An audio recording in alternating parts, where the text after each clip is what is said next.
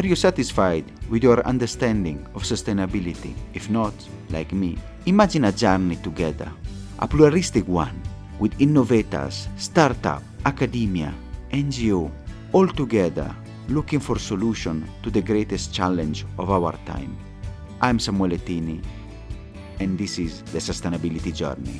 Welcome to another wonderful episode. Today, we are going to meet an innovative leader, a change maker who decided to come down from North America, going to Africa and trying to solve problem of nutrition and prepare sustainable proteins for people. How? I want to welcome today Shobhita Soor, who is the CEO and founder of Legendary Foods Africa. Welcome to the show, Shobhita. Thank you so much. It's such a pleasure to discuss with you today. Shobhita, your story is amazing. You have top degrees, MBA from the top university in North America and in Canada. In the particular case, and especially the McGill University is very famous. How in Ghana and you started your journey towards sustainability? Yes. So, I went to McGill University as an undergrad in psychology. And when I was there, I realized that I really wanted to have a positive impact on people and on the world. And this is really what drove me and what interested me about psychology. And very lucky for me, I had the opportunity to do some practical psychology experiences. And in that, I realized I did not thrive in the one-on-one setting. I wanted something that was more dynamic, something that was more in a group, something that was a bit more fast-paced. And so at the end of my degree, I said, okay, let me apply to law school. I still feel like I could have a positive impact doing this. So I got into law school also at McGill. And once I got there, I actually had a very similar realization that this can be, not in all cases, but this can be an isolating career, a lot of solo work. And again, I wanted something dynamic. So in parallel, I also started to develop an interest in stakeholder rights, in shareholder rights, in corporate governance, and how do businesses respond to society's problems, sometimes even faster than the law responds. And so I had the opportunity to apply to the joint law and MBA program at McGill, which I took on. And that is really where I fell in love. I felt like business can be a very dynamic force for positive change in the world. And this is the story that I wanted to be a part of for sure. And while I was there, I was recruited to being part of the HALT Prize team. The HALT Prize is a big crowdsourcing platform that puts out a challenge to students to come up with a business for positive social change. And the year my team and I participated from McGill, it was really around come up with a business that addresses food insecurity. And so my team and I came across this really fascinating research around edible insects, how they are foraged all around the world. They are delicious. They are nutritional powerhouses, but there really isn't a lot of farming and a lot of sustainable supply with respect to edible insects. So we found this to be a great opportunity. We ended up winning the HALT Prize, and this really catapulted me into the world of edible insects. And we started off in Mexico, the United States as well. And we started a smallholder farmer group in Ghana where we looked at whether insects could be farmed on a household scale. And we had a lot of mixed results with this. And in that, I identified that the real opportunity here is around centralized production, especially right now, since we're at the nascency of the industry. We want to be running a lot of controlled scientific trials to understand how to produce this. So why don't we do centralized production of a desired edible insect? And so that led me to spin off from the original startup that I co-founded to found Legendary Foods, which really is on a mission to produce the most cost-effective, the most sustainable, the most nutritious and delicious form of animal protein in West and Central Africa using insects, specifically the palm larva. That is how I ended up here. That's a long story. It's really you and your passion. In the context there, you wanted to make an impact, and you can see from your voice and from your passion, it really transpires. And that's why you are here, because we like change maker and we like people that make a difference. And especially your problem is, and the solution you are providing is quite interesting. It's often overlooked, and sometimes, especially in the Western world, is looked upon like, oh my God, eating insects. But in the other side, we understand that it is part of the culture, and as well is a very effective solution for noble protein, very effective, as you said, in your mission. Can you explain us maybe which is the problem you are trying to solve with Legendary Foods Africa? The problem that we're really trying to solve is one around a protein crisis. And so we have really identified that there are a lot of issues around protein, especially on the continent of Africa. We all know that, the population increase is expected to be among the fastest on the African continent, especially in the next couple of decades. So we are expecting not only more people, but we are expecting that those people have more income and more money, and that they are going to live in cities. And we have seen very clearly from the development stories in other parts of the world that as soon as people start to have more money, as soon as they rise out of poverty, one of the first things that they actually spend money on is meat. So that means that not only are we going to have more people, we're going to have more people demanding meat products, animal-based products. And it makes sense because animal-based products provide a lot of nutrients. Protein is very digestible. There's a lot of minerals and vitamins. It actually does contribute in many cases to a healthier population as well. So we feel that the demand for protein will certainly outweigh the supply. And if we look at the supply side, there are also issues. So the bulk of the protein is actually imported. So a lot of canned fish, a lot of poultry coming from the US and Brazil. And this is really making up the bulk of the animal-based proteins that are available. So we are also at the same time solving the problem of protein sovereignty, having and really taking advantage of the value chains, of the agriculture potential that exists here for us to provide a solution that is really sovereign. And I would say lastly, a lot of the conventional livestock production methods are very destructive to the planet. So, we very well know that livestock is one of the biggest contributors to climate change. And as we'll talk about, edible insects can really be, a nice contrast to that when it comes to their ecological impact. That is the problem we are solving. This is very interesting and very clear.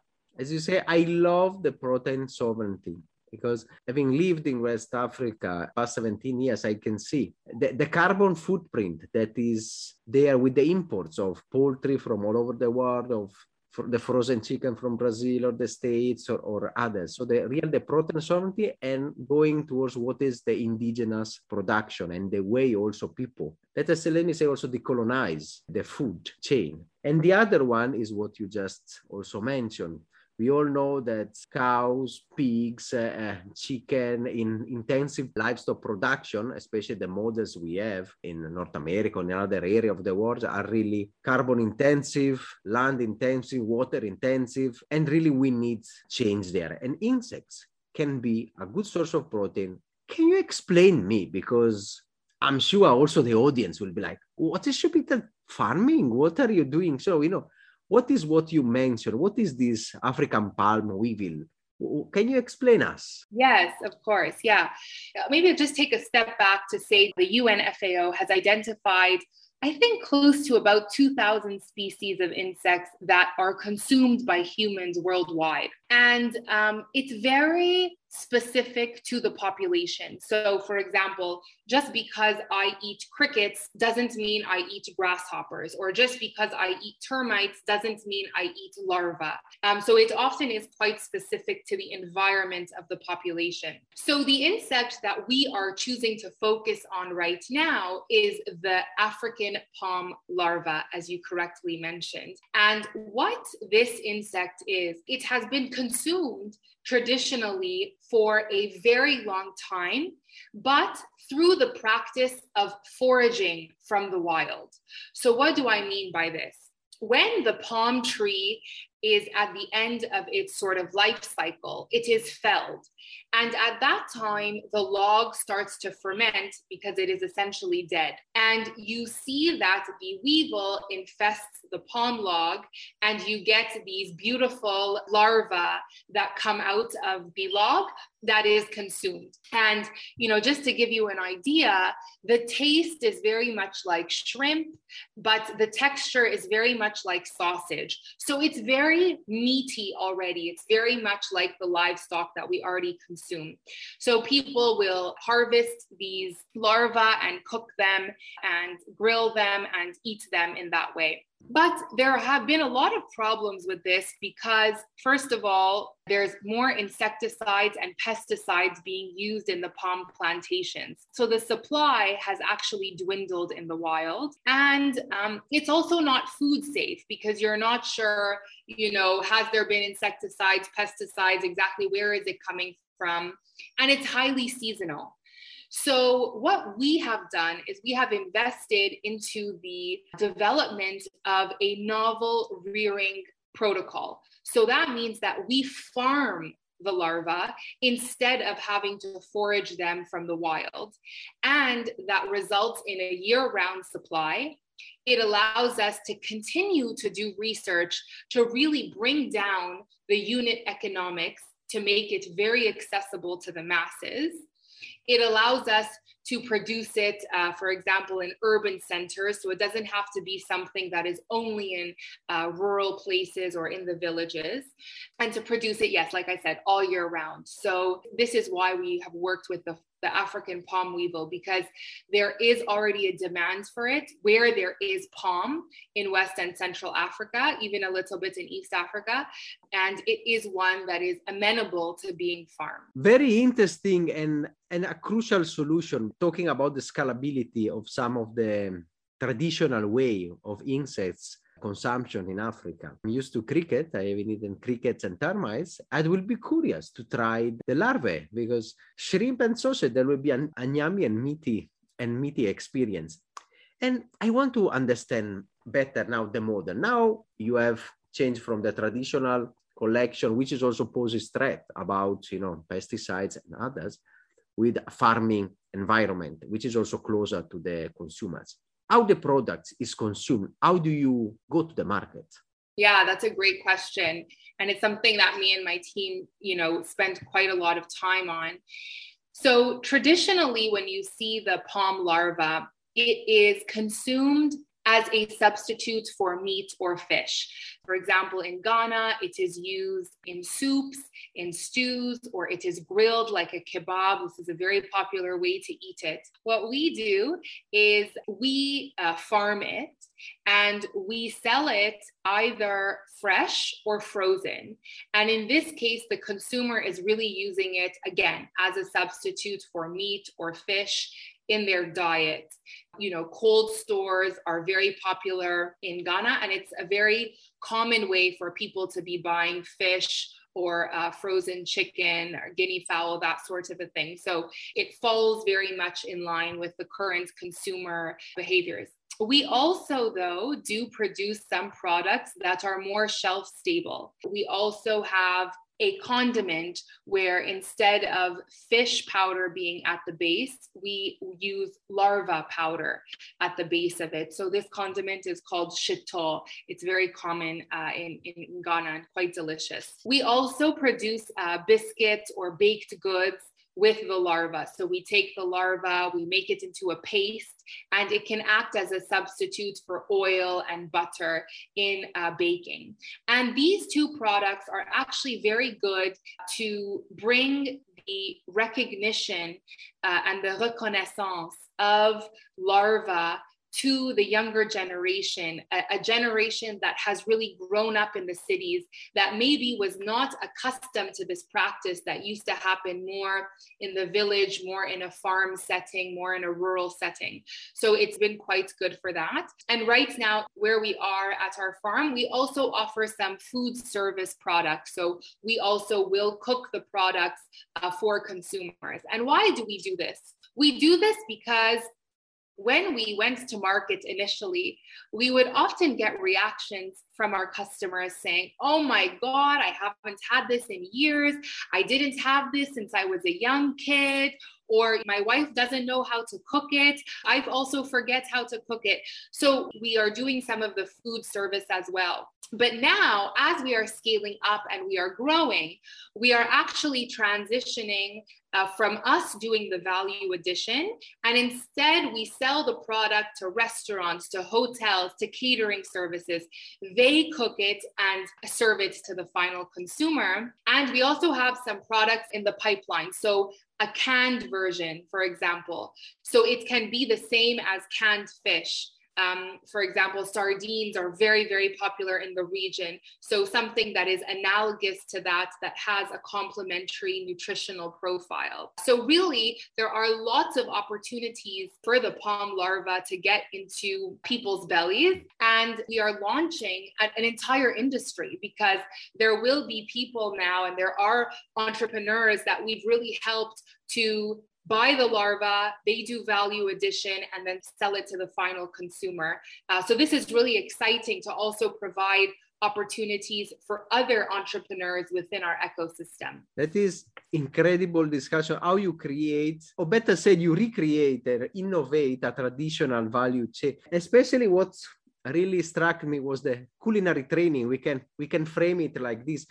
Because the younger generations, they've been exposed to what we call modernity. So the tarmac and the skyscraper and the booming, especially for emerging economy, and they forgot what are the indigenous, the traditional foods. I mean, my wife doesn't know to cook. I've been eating in the village, and then now it's really interesting. And I like the way how you create as well, this training, this work, and, this tasting sessions to get also the people to eat and get them accustomed. Let me ask you a question about how does it feel now in Ghana? I mean, if you can answer, of course. How is it in the pricing compared to the alternatives? And the second question linked to that is, because price we know is one of the factors, but it's also the perceptions. Which are the perception of the customers towards traditional foods, especially in the cities? Yeah, that's a great question. So when I look at our customer avatar, our primary customer is usually middle-aged, is usually coming from a rural setting. So somebody who grew up in a rural setting and has now moved to the city. Somebody who takes a lot of pride in being Ghanaian, somebody who takes a lot of pride in maintaining their traditions. And also, usually they are professionals, so academics, government workers, doctors, so on and so forth. This is really our prime market. And so outside of this market, yes, it does depend on the person's upbringing. So first of all, did they grow up really in the palm belt of the region? Because outside of the palm belt, there is not as much consumption. And that is where the condiment products, the baked good products really help us as a gateway to becoming more open and to becoming more interested in what is this meat and so on and so forth. I think there is a general, very strong sentiment to want to protect and promote local products. So this definitely works very much in our favor. The other thing that also works in our favor is that, like I said, for example, if you have never tasted a cricket before and you taste a cricket, it does not taste like the meat that you are used to consuming, right? There will be antennas and legs and wings, maybe depending on the maturity. So it's almost more like a sunflower seed or a nut or a snack. In our case, the larva is very similar in taste and texture to what people are already eating. So we do a lot of sampling, taste testing, so that people who have not tasted it before have the opportunity to taste it. And once they taste it, they like it, because it's very similar to what they are eating already. And then in terms of pricing, it's very interesting because, you know, what I would say maybe to other food entrepreneurs as well is that oftentimes the customer is making an evaluation of price to volume, not price to weight or price to calorie or price necessarily to quality of nutrition, right? So people want to see with their eyes a lot of food, even though maybe the calories are very high. So when we look at the comparison on price per weight or price per calorie, even at our current pricing, the palm larva performs very, very well. So for example, if you compare it to domestic chicken, it is actually cheaper. But the issue comes in with volume. Because 100% of the larva is edible, whereas maybe with the chicken, you have the carcass, you have feathers that add volume that is not necessarily edible. This is sometimes where people perceive the product to be a little bit more premium. But like I said, you know, in parallel, as we scale up, we anticipate bringing the price down. What really drives my team and myself is we want to produce a meat that has the nutrition of meat, but is the price and the sustainability of plants. And so we really want to contribute to it being very, very cost effective. So this is something that we are constantly investing in, is how do we produce this in a more cost effective manner? When you look at any livestock system, your primary contributors to cost are labor and feed. So these are really the levers that we pull to bring the cost down. Shobhita, you are an exceptional person. You have the passion. When people speak with passion, they make themselves very understandable. I have understood, and I'm sure also the audience now can engage. I'm really now curious also to try. I was eating crickets and termites. I mean, they didn't blow up my mind. I was like, okay, that's an antenna there, you know. I prefer the cookies. And I remember when I was promoting cookies, I was baking at home and then going around with friends and promote the cookies, which they say, oh, they're exceptionally nice. And then I say, okay, it's made from cricket flour. And then, oh my, I'm really interested because you start instead with a point of advantage, because being similar to me, it's really already in the taste, within the taste of people. And going towards that, I want to ask you, you have done the baking, you have done the condiment, you are doing the frozen, the canned one and others. Are you only focusing on Ghana, on which is, I can see you are a very ambitious person. So where do you want to go? Our target market is really West and Central Africa. So the markets that I and my team are looking at next are Nigeria, Cameroon, and DRC.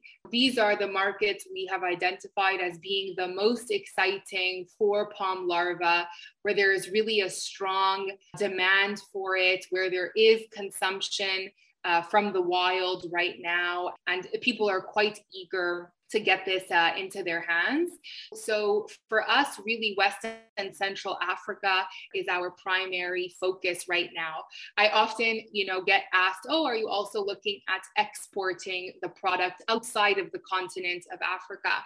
I think the diaspora is quite interesting, and we get a lot of inquiries from the diaspora in the US and as well as in Europe, and we're looking for channels to be able to serve them online. That is something that we're working on right now.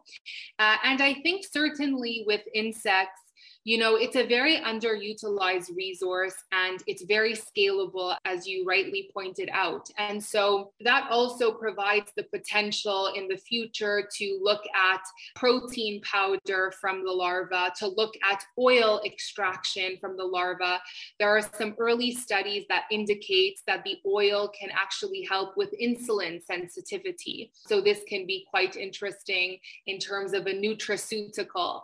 So these are certainly things we look at. And the other thing that is very common that you see in insect production systems is sale from the waste that the farm produces.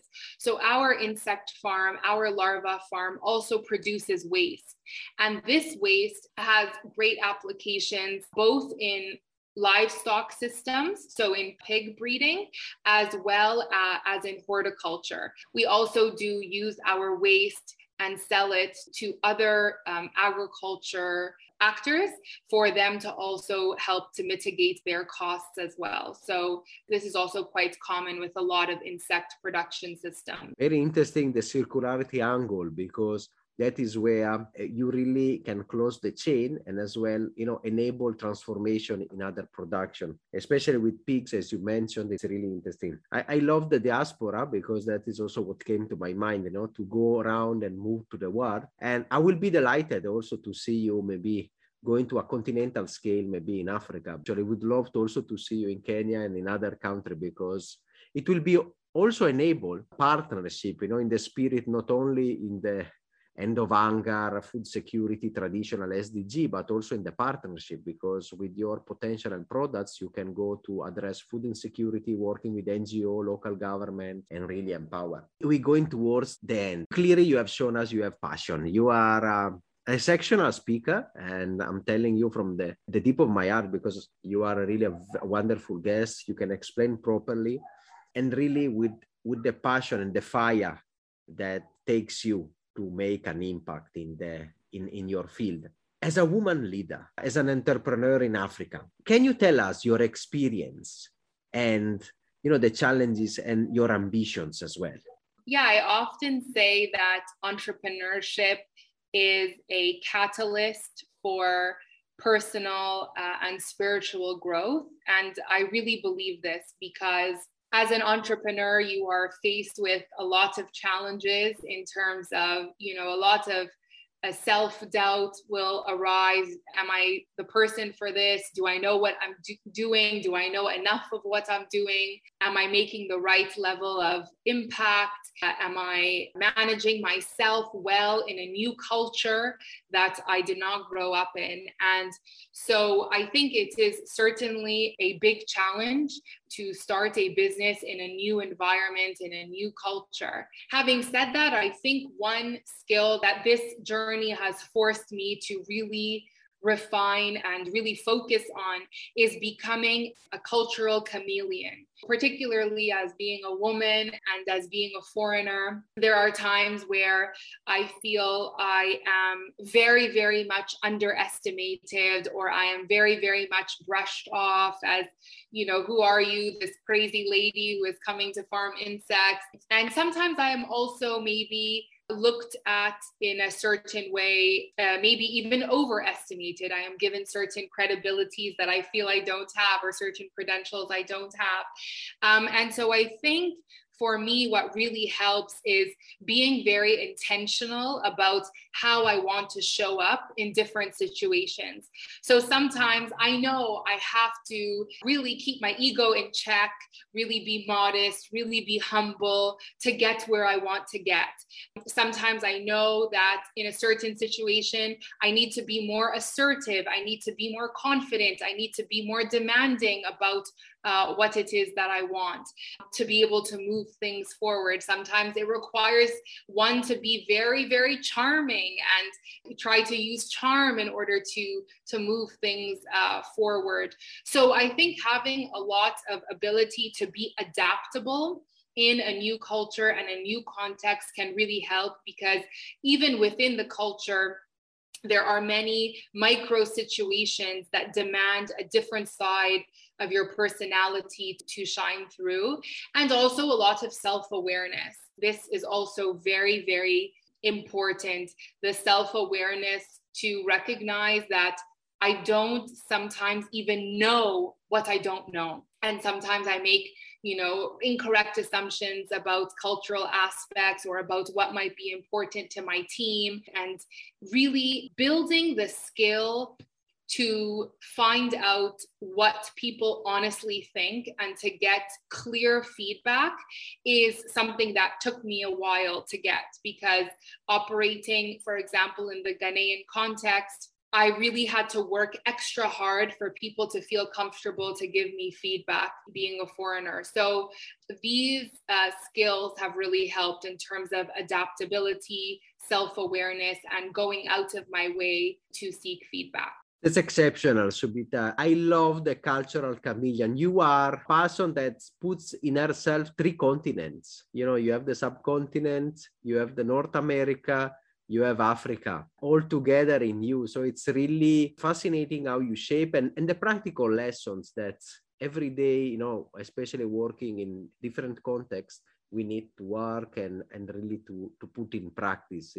And I can see what shines from you is your passion and fire. That is what also drives the entrepreneur, the grit that takes you, because now you are telling us the good sides, the stories, but I'm sure you have also the many trials, the failures. Entrepreneurship is, sometimes when you do the interview, we just celebrate the successes, but also these successes, they are coming from many failures. And I'm sure, especially with insects, it's really a tedious problem and a lot of research. Usually we finalize the episode with a call for action. And especially in this occasion, given being your passion, what do you want to say to our audience? Sure. I think one of my favorite quotes around sustainability is that we don't need people living a perfectly sustainable life. We need a lot of people practicing sustainability in an imperfect way. And I think once we release ourselves from the standard of being perfect at anything, including sustainability, we can really begin to foster real change. And I think that every time that we make a decision to purchase something, every time we make a decision to eat something, every time we make a decision to engage with the world, we have multiple options in terms of how we show up. And just starting to shift our perspective to becoming aware of our choices and the impact of our choices on the greater world when it comes to sustainability and to the environment will really help the world to move in the right direction. And from where I am, I have a lot of hope still for a sustainable world. And I think we all have that power within us, no matter how quote unquote small or how big our lives are. We all have a lot of power to shift the course of the sustainable world. Thank you, Shobhita. I think it's a perfect way to end our episode, because if everybody does even in the imperfect way, we will add up towards solving our decade of action. Also inviting you to see collaboration and work, because I can see a lot of potential in your work and what you are doing. So thank you so much, Shobhita, for being a guest to our podcast. Thank you. Thank you so much. It was such a lovely conversation. Are you satisfied after this wonderful episode? In the next one, we'll talk about innovation.